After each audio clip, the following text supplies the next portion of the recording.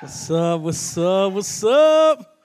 Ladies and gentlemen, you guys look even more incredible in the afternoon than you do in the evening. That's all I'm going to say. Hey, let me tell you something. The struggle was real this afternoon. Can I get an amen? Man, Sunday afternoon is my prime time nap time, and I didn't get that today. So if I'm a little grouchy, I'm sorry. It's not you, it's me. Are you guys excited even about the Super Bowl? Like, a little bit? Yes, very much. Some people in the front row, the commercials. Listen, someone asked me who I was rooting for in the Super Bowl, and I thought, obviously, the New York Giants. All right. Luckily, there's one person that's excited alongside of me. No, but definitely, listen, I spent some time in New York. Big Giants fan. I know that they're not doing well. I know they've not been doing well for quite some time, but it's my team, you know. What are you going to do? What are you going to do? But listen, man, if you guys are here, I'm so excited that you guys are pumped. We've been talking this series about... Okay, very good, very good. Hey, I know we got a little bit of a smaller crowd tonight, but I want us to still be able to interact and have fun as I drop my notes. We're talking about revival tonight. It's actually our last message in the series, to which hopefully... This has been a good series for you guys. Hopefully you kind of like, oh man, I'm bummed. But we've been talking about revival, and what I'm really excited about is that we've actually accomplished some really incredible things. Last week, even before that, the first week we told you guys we wanted to pin stuff to the board, and I think we forgot to put it out, or I actually haven't seen it tonight, but we have a board that's been being populated every single time you guys have had a conversation with someone about spiritual things, every time you've told them about your faith, every time you've prayed with someone, we've encouraged you guys, along with the middle schoolers, to come and pin stuff to the boards, and I gotta say, minus the three people who put a pin in the middle of the lake, I think you guys have been taking that seriously, and it's been really exciting to see that, to see you guys desiring to talk to friends about Jesus and to see a revival happen. Last week, we challenged you guys to sign up for prayer. Just by show of hands, if you spent a little bit of time this past week praying, just go ahead and raise your hand. All right, look at that. That's almost everyone in the room. I was blown away. I talked to a middle, seventh grade student last week who was like, yeah, I woke up at 3:30 in the morning and prayed. I was like, dude, that's incredible. I didn't even wake up at 3:30 in the morning. And I'm so happy that you did that and that you went ahead with that challenge. And then right behind him was a girl who was really sad. I was like, why are you sad? And she's like, well, because I got up at 4 to pray, but you didn't say anything to me. I was like, I'm so sorry. But we are excited through this series that people have been spending time praying for revival, praying for big things to happen, praying for the move of God to come in this place. We said early on in week 1 that the whole reason we're talking about revival is because if we're honest with ourselves, potentially we would all agree that we need some type of spiritual revival in this place, in this community, in this church, in our schools, in our friend groups.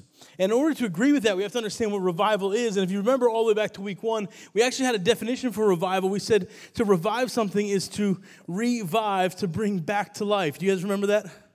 And I told you guys I'm horrible at this with plants. I kill every plant that I have. But there was just one time that I brought something back to life, that I revived something. I was a hero. I saved. Are you ready for this?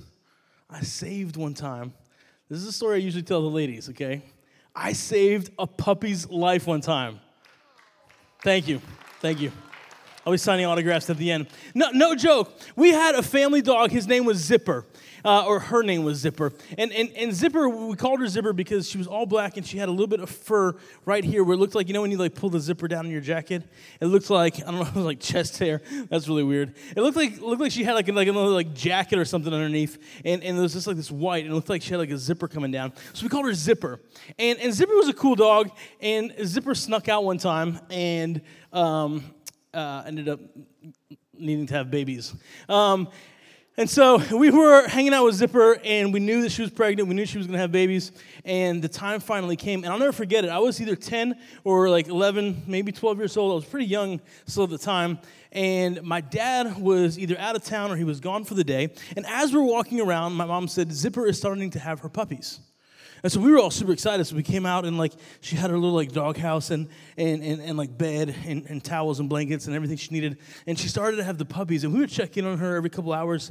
And I'll never forget this because in between having puppies, at one point she got up from her bed, walked out over here, And I hate to be graphic with you guys, but there's no way to tell a story without it. She got down like she was going to go to the bathroom, and she had another puppy out here like in the ground. And when she was done having this puppy, she like stood up, walked over here, got back in the bed, left the puppy by itself. Not cool at all. And so I was like, we got to do something. I'm like, this is like 10-year-old style. Like, we got to do something. And so I had no idea what to do. And so I found a shovel. And super carefully, no, it's not going where you think it's going. Super carefully, I was able to like gently scoop up the puppy. Now, I'm going to be, again, I can't tell you the story any other way. There was like gross stuff around the puppy, okay? Like, okay, I don't know how to, okay, there we go. So I picked up the puppy, carried it with the shovel back to Zipper, the mom, dropped it down carefully to not hit the other puppies, and backed up, and the mom proceeded to start, like, cleaning up the puppy, and eventually kept the puppy. I saved a puppy's life. I wasn't like mouth to mouth, like, I brought this puppy back to life. That puppy was going to die out there. And I don't know why she did this or why this happens. If you're a dog expert, come find me later and tell me. But to revive something is to bring back to life. And I like to think of myself as a hometown hero for saving this dog. But the truth is, we're talking in spiritual terms. If we're really, truly honest with ourselves and we look at society, we look at culture, we look at the people that we're friends with, that we're talking to, we need a spiritual awakening in this place. Can I get an amen? Listen, the schools that we go to, the conversations that we have, the conversations we hear, the stuff that's on TV, the stuff that's on our phone, like we need spiritual awakening. We're not in a good place.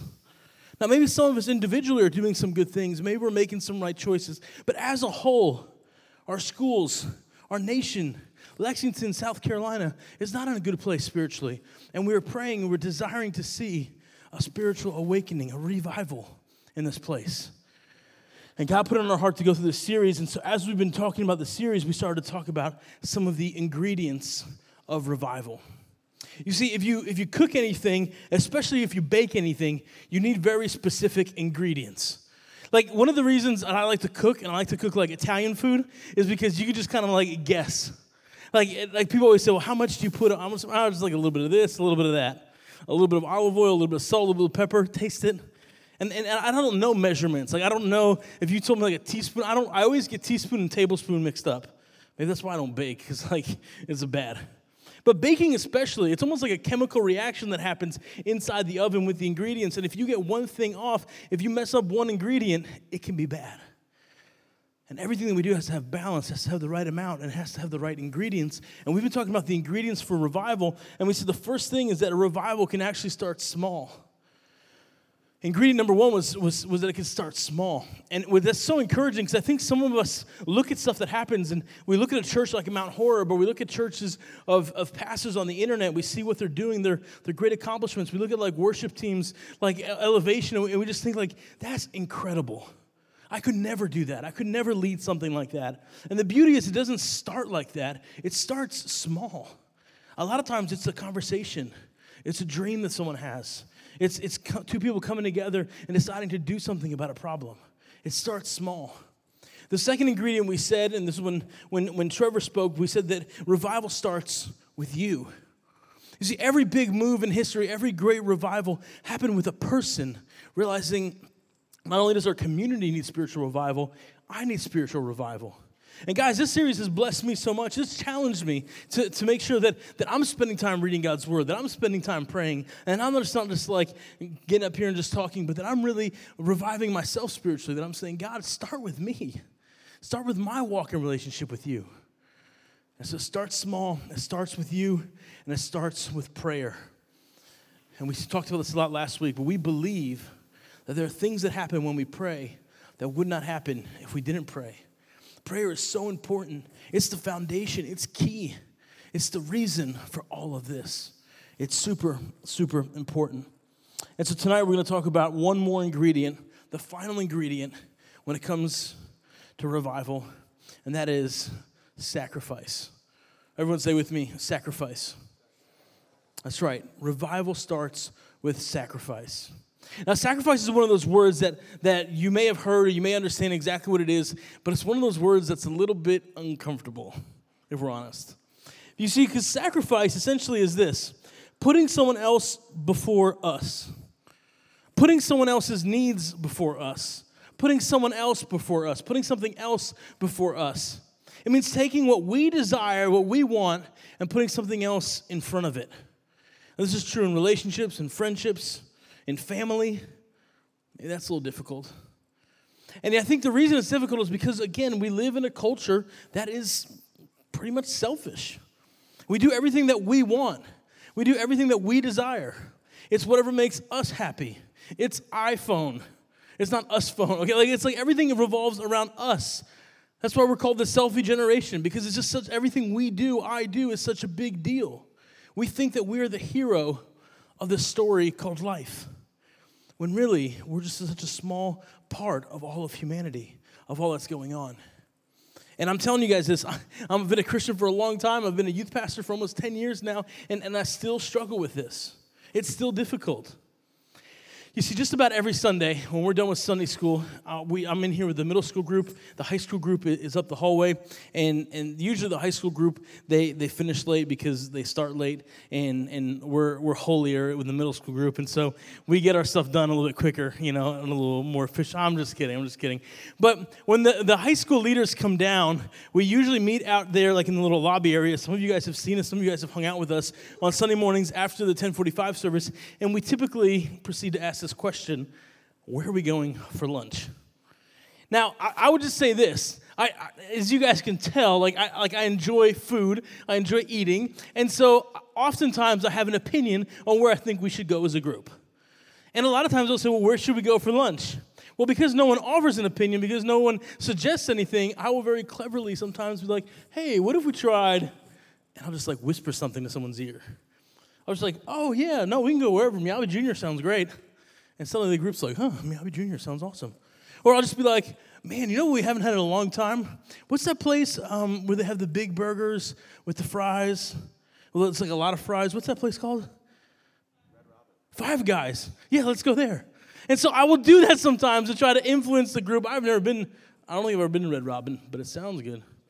They're the ones, the Red Robin. Yum. So one Sunday, we were all hanging out, and we asked, where should we go to lunch? And somebody, I don't know who it was. If I knew who it was, they would not be my friend anymore. I'm just kidding. But somebody suggested that we, as a group, should go to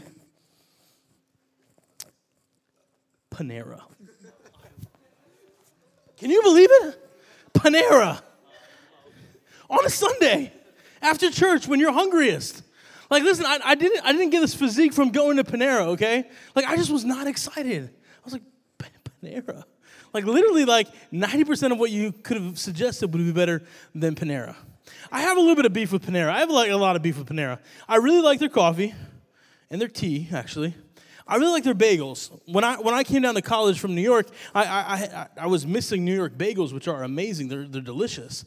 And Panera was probably the closest bagel that I could find to something like a New York bagel. But they charge you for cream cheese. They charge you extra money for, I don't even want to talk about this. But Panera also is really, really expensive. And on this particular day that we went to Panera, they gave me a sandwich with the turkey and avocado. The turkey was cold. So it came out of some fridge, and they warmed it up, and they didn't warm it up long enough. It was cold, and the avocado was hard. Who eats hard avocado? Nobody, okay? I was so upset that day that we were going to Panera, and I like to think that I was trying to have a good attitude, and I was like, we'll go wherever the group wants to go. But inside, I was not excited. Inside, I did not want to be there. And even once we got there, you would think okay, well, Styles is a mature adult. He'll just have a good attitude. No. I complained the whole time. I was like, Panera. And the whole time, and I realized, and it was such a simple thing in such a small way, but I left that day thinking, man, I'm not interested in sacrificing. I want it to be all about me, what I want, what I desire, where I want to go, what I want to eat. And if we're not careful, or if we pause long enough to think about that, the truth is each and every one of us can do that. And it's so prevalent, it's so normalized for us to be so absorbed with ourselves that we forget to think about others, and we forget this word called sacrifice.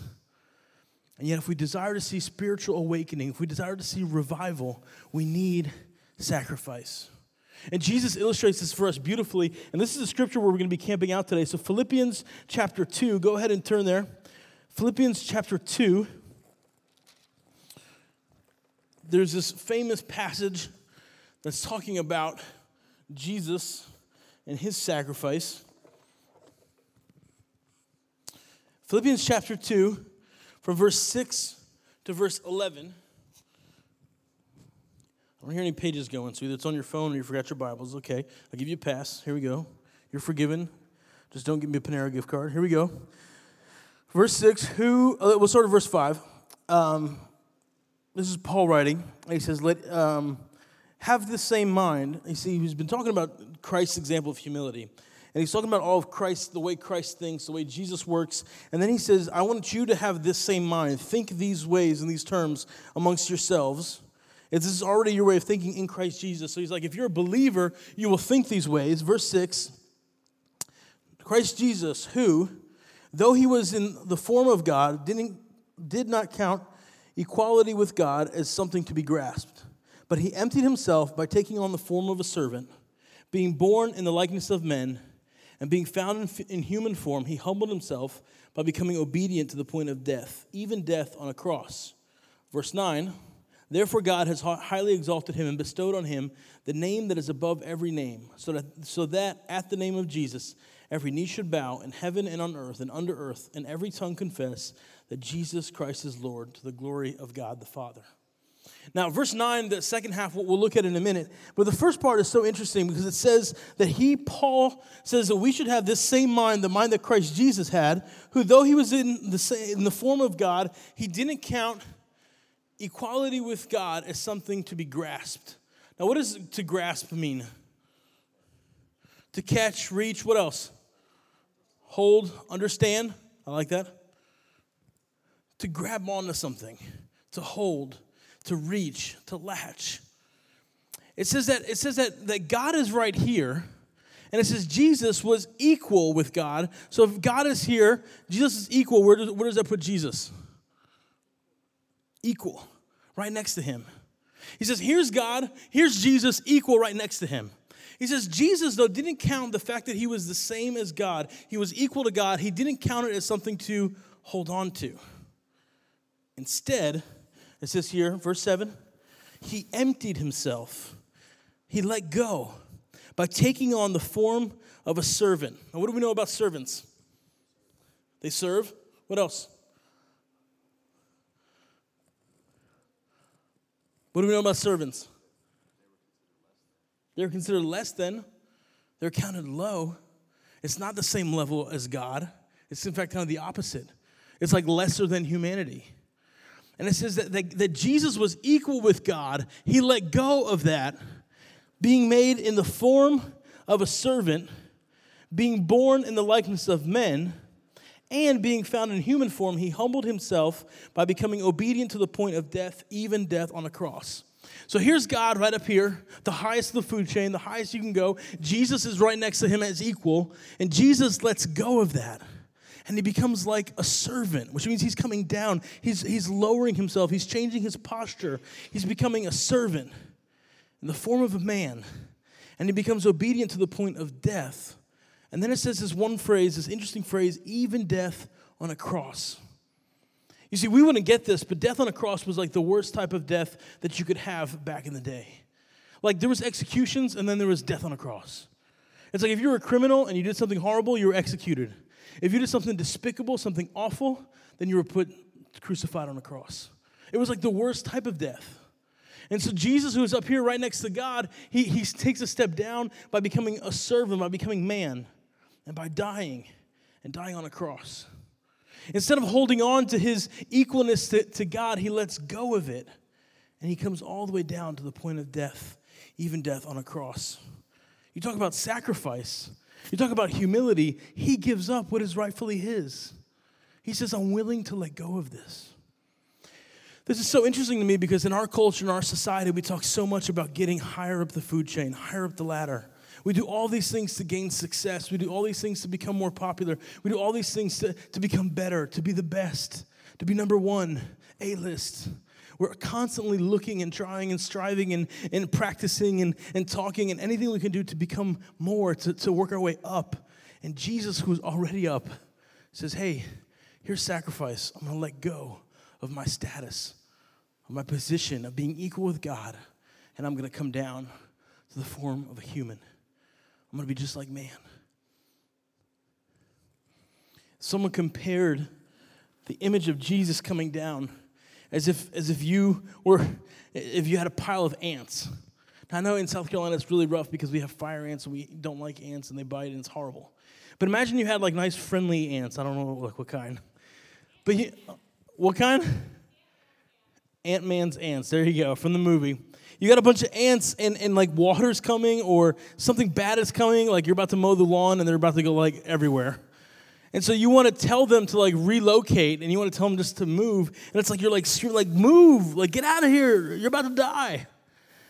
The example of Jesus coming down would be like us becoming an ant, not cool like Ant-Man, but just like giving up our status as a human to becoming an ant so we could crawl up to them and say, guys, we got to get out of here. Destruction is coming. And that's only a small taste, a small image, a small idea of what potentially that would be like. Jesus left his spot on the throne to come down, to be made low. And you see, in the economy of Scripture, when Scripture talks about this, that's exactly what it's talking about. And Scripture says that Jesus must increase and I must decrease. You see, the way that this works, the way that this happens is we do come down. We do lower ourselves so that Christ becomes elevated. We let go of ourselves. We empty ourselves so that Christ is made much of. That's the way that it works in Scripture. That's the way that it needs to happen, that we let go so that Christ is made high. And that's what happens here in verse 9. You start to see it. After he's done this, after he's made himself obedient to the point of death, even death on a cross, in verse 9 it says, therefore God then took Jesus and highly exalted him, bestowed on him the name that is above every name, so that at the name of Jesus every knee shall bow in heaven and on earth and under the earth, and every tongue confess that Jesus Christ is Lord, the highest title that could be given to Jesus. So because Jesus is willing to let go, because he's willing to sacrifice, because he's willing to be made less, God then takes him and makes him to be more. So if we want to see spiritual revival, we need to be willing to sacrifice. We need to be willing to put others before us. We need to be willing to put Jesus, to put God before us. You see, guys, my question for us tonight is simple. What are we willing to sacrifice? What are we willing to sacrifice?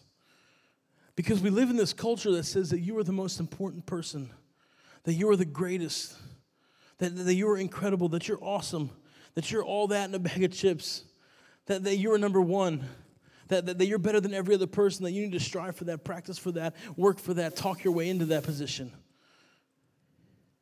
And yet Christ is saying, if you want to see spiritual revival, you need to be willing to let some things go. You need to be willing to sacrifice. Now, hopefully through this series, you've understood maybe some of the sacrifices are our time.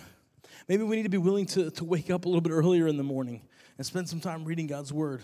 I've been convicted of that because I love me some sleep. Maybe we need to be willing to sacrifice our own preferences, to let our friends, our siblings, we don't like that, our parents, to get what they desire and not what we want. Maybe the next time someone offers up, where should we go eat? I could say, wherever you want. And when they pick Panera, I could go there with a smile and get excited about the cold turkey and hard avocado. Maybe we have to be willing to sacrifice our preferences. Maybe we have to be willing to sacrifice some of our habits, our sin habits. Maybe we need to get serious and be willing to find God or find someone who can help us and say, God, I'm willing to let go of this. I'm willing to eradicate this sin from my life. Maybe for us in this room, we need to start to sacrifice what other people think of us. Maybe we need to be willing to say, I don't care what others are saying. I don't care how others view me. I want to be about God. I want to be about Jesus. I want to be about the Holy Spirit. I want to be a Christian, and I don't care what everyone thinks. You see, we have such a hard time letting go of this, especially us here in Lexington, South Carolina. We put such a big deal on what other people are saying. We put such a big deal on popularity. We put such a big deal on status. We put such a big deal on what others are going to say and think about us. Interestingly enough, the people who are saying and doing those things are just as insecure as us. They're just as worried about what we're thinking about them. And maybe we need to be the first to say, man, I don't care because I love Jesus, because I follow him, and that's most important to me. Maybe we need to be willing to sacrifice our popularity, our status, being cool for the sake of following Jesus. Maybe we need to start to tell others about Jesus. You see, we have this idea where sometimes telling others about Jesus, like what that means is just inviting them to church. And we think, man, I want this friend to know God, I should invite them to church. Man, I want this friend to have a walk with God, I'll just invite him to Sunday. And I'll pick like a cool Sunday where we're doing a lot of games and not a lot of message. Or maybe I'll invite him to my small group because there we really just hang out most of the time and we don't do as much Bible time. And we feel like that's like the height, like the greatest thing we can do spiritually. Well, maybe the best thing that we can do is actually tell people why we are Christians. Maybe we can sit down with a friend who's going through a hard time and say, can I pray for you? And they're like, I don't believe in that. And you're like, that's okay, I do. Let me pray for you. And let's see what God does. Maybe our sacrifice could be not worrying about what our friends are saying and walking up to them and saying, hey, I read the Bible and I pray. And I want to tell you about Jesus. You see, in Romans chapter 10, there's these two verses that are kind of like the staple verses for anyone who's talking about ministry, talking about missions, talking about telling others about Jesus. In chapter 10, verse 14 of Romans, it says this, how then will they, and it's talking about the rest of the world, it's talking about all of humanity, it's talking about all of the people. It says, how then will they call on him whom they have not believed? It's like, how are people going to talk about Jesus? How are they going to call on his name if they don't believe in him? And it says, how are they going to believe without someone preaching to them? And how are they going to be preached to unless someone is sent? As it is written, beautiful are the feet who preach good news. The idea is this, God is calling us to go and tell other people about salvation, about the fact that Jesus died on the cross for our sins. God wants each and every one of you guys, part of our spiritual revival is to go and tell other people about this. And sometimes it's uncomfortable. Sometimes people think we're weird. Sometimes people will laugh at us. But that's okay. Because if we're willing to sacrifice, God can accomplish great things. How then will they call on him whom they have not believed? How are they to believe in the one that they have never heard of? And how are they going to hear if no one ever tells them? Our call as a believer is to tell other people about our walk with Christ. And sometimes it can be embarrassing. Sometimes we might not know what to say. Sometimes we may not be in the mood. Sometimes our lifestyle may have to change in order for us to do it. When I was 16, I decided I was going to tell others about Jesus. And when I told my friends about Jesus, they were like, Stal, that sounds great, but you're not doing these things. You're saying how awesome he is, but you're cheating on tests. And you're hanging out with us and doing inappropriate things and making inappropriate jokes. Like, do you really believe this? You're the one who's not doing it yourself. And I had to realize, maybe my life needs to change.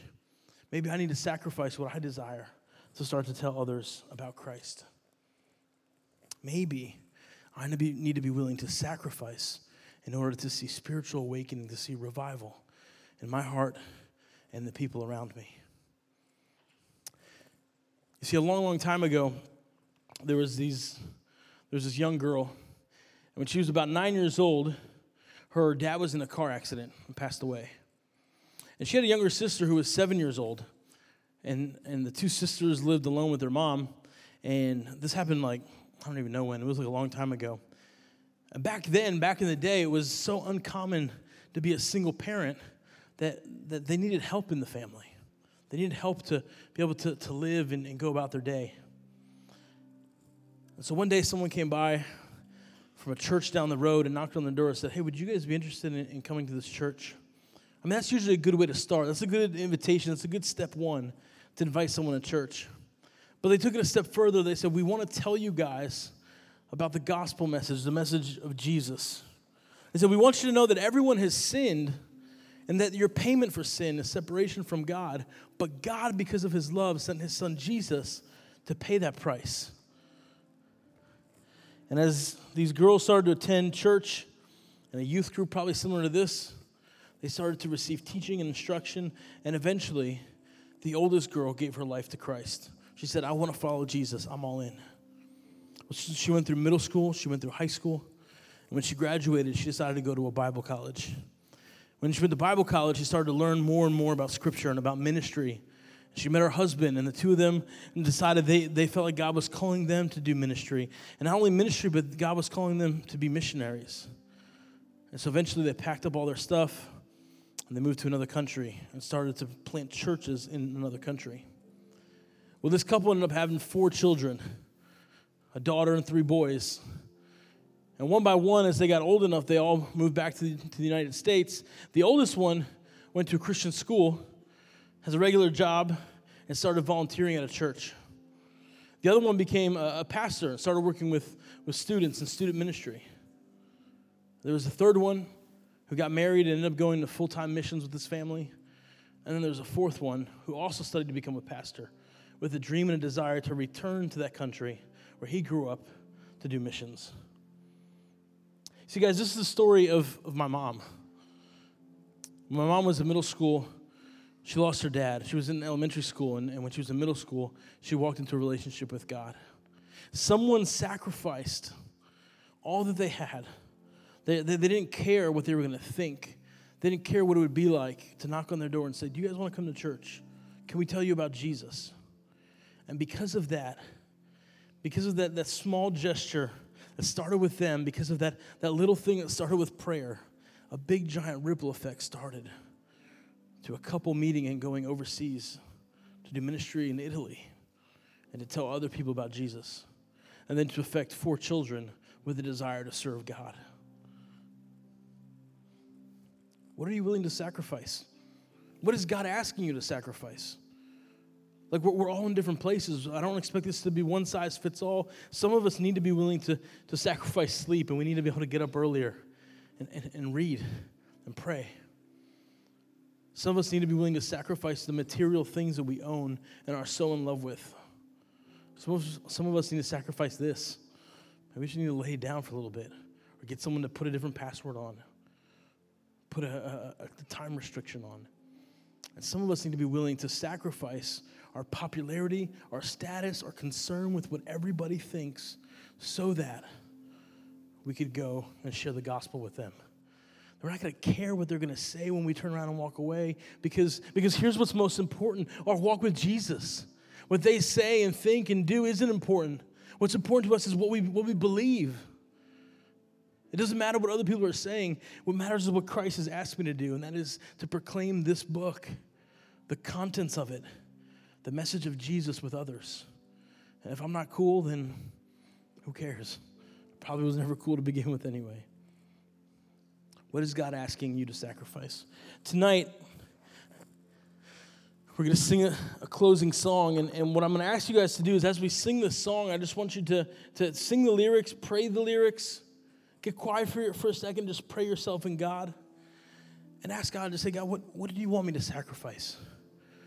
What do I need to give up? What do I need to let go of for the sake of your gospel? What for my relationship, in order to see revival in my friendships, in these circles, what do I need to let go of? God, what are you asking me to sacrifice? I'm going to come back out at the end and we'll do a response. But just ask God to show you, to reveal to you, what is it that you need to let go of? What do you have to give up? What do you need to sacrifice for the sake of seeing revival, spiritual awakening happen in your life and in the life of the people around you? Let's pray. Jesus, thank you so much for this evening. Father, even with this different time, earlier in the afternoon, Super Bowl Sunday, Father, we're so thankful that we can come and hear what you have for us.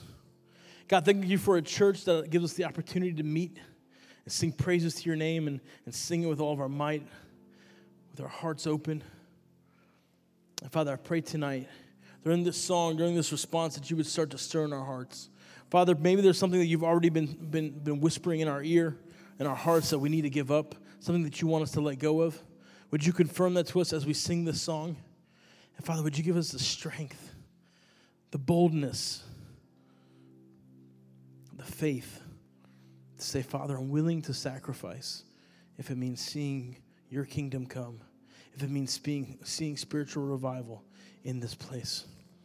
Jesus, speak to our hearts. We ask these things in your holy name. Amen.